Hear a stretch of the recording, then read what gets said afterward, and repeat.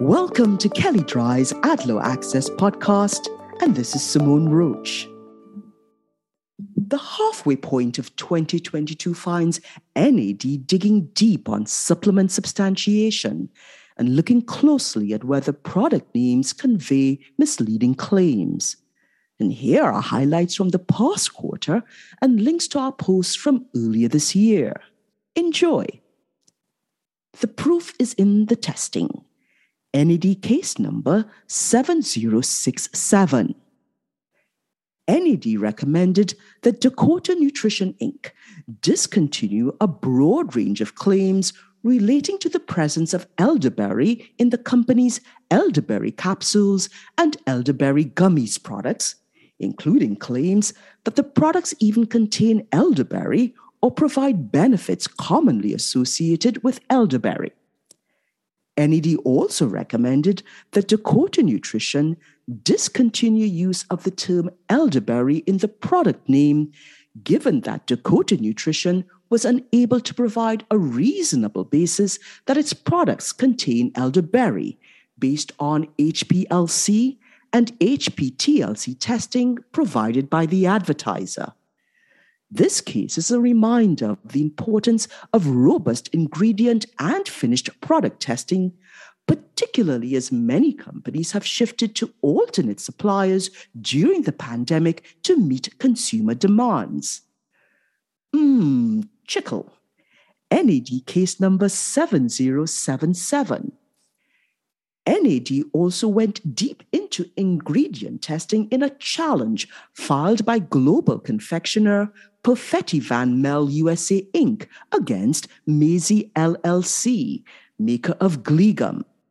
Maisie advertised Glee Gum as, among other things, an all-natural, eco-friendly chewing gum made from chicle, a tree sap that Maisie claimed is sustainably harvested from the rainforest of Central America. To support its claims that Glee Gum contained chicle, Maisie provided information from its supplier stating that the gum base is 94% chicle tree sap, and the other 6% consists of candelilla wax and natural citrus acid, along with the results of carbon-14 testing by Beta Analytic. Perfetti rebutted that the supplier information did not show that chicle is an ingredient because the CAS registry number it listed to identify chicle tree sap is not the CAS registry number of chicle or any other known chemical substance. And further, the challenger argued that the results of Maisie's carbon-14 test do not provide any information as to whether the gum base in Glee Gum contains chicle, but only purport to provide information regarding whether the carbon in Glee Gum is plant or fossil-based. Perfetti further attacked Maisie's claims with analysis from two experts who concluded that Glee Gum did not exhibit typical chicle-related characteristics, and instead, their analysis suggested the presence of synthetic materials. And based on this, NAD recommended that the advertiser discontinue claims that the gum base of Glee Gum is made with chicle. Lack of blinding and placebo doom establishment and efficacy claims for IBS medical food, NAD case number 7080. NAD recommended that iHealth discontinue clinically shown claims as well as efficacy claims relating to treatment of IBS symptoms on the company's Culturelle IBS Complete Support product. And despite iHealth supporting the claims with the first large-scale trial to show that adult patients with IBS, irritable bowel syndrome, can achieve an improvement of IBS symptoms with supplementation of HMOs, human milk oligosaccharides, a 317-person multi-center, open-label, single-arm clinical trial involving IBS patients from 17 sites across the United States.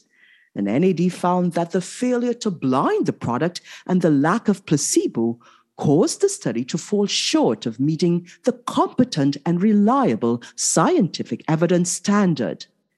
And given these weaknesses and the emerging nature of the evidence supporting use of HMOs to manage IBS symptoms, NAD recommended that eye health discontinue the challenge establishment clinically shown claims, the product efficacy claims, and the use of complete support in the product name.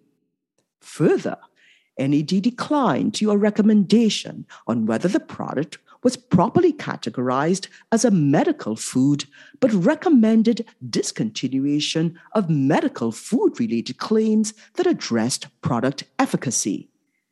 In addition to being a thorough discussion of the competent and reliable scientific evidence standard, this opinion is a cautionary tale both of the importance of placebo and blinding as well as the need to consider qualified claims for emerging evidence.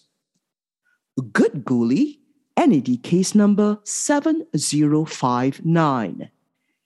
NAD also flexed its clinical study analysis muscles in a challenge filed by Church and Dwight against Goli Nutrition regarding weight loss and sexual health claims that Goli was making on its Goli ashwagandha gummies. And in that matter, despite producing blinded, placebo-controlled ingredient, not finished product studies to support its claims, NAD found the studies to be unreliable because of small sample sizes, sample populations that either did not represent the US population or did not represent a healthy population, inadequate directions to study participants, lack of statistical significance, or lack of consumer relevance.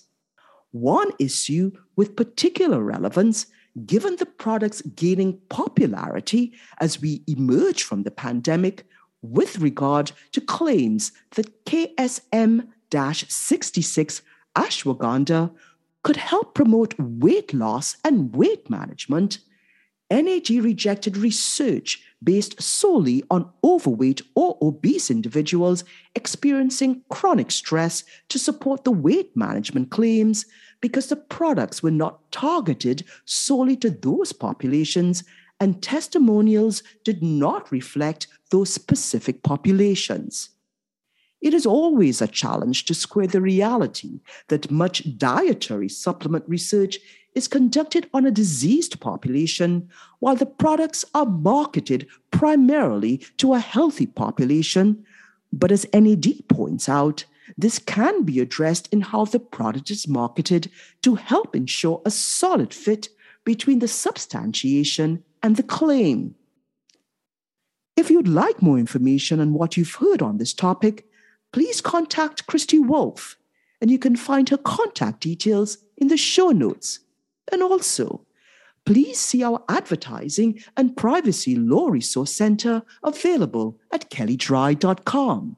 And please download the AdLaw Access app for Apple and Android phones, available in the Apple app and Google Play stores.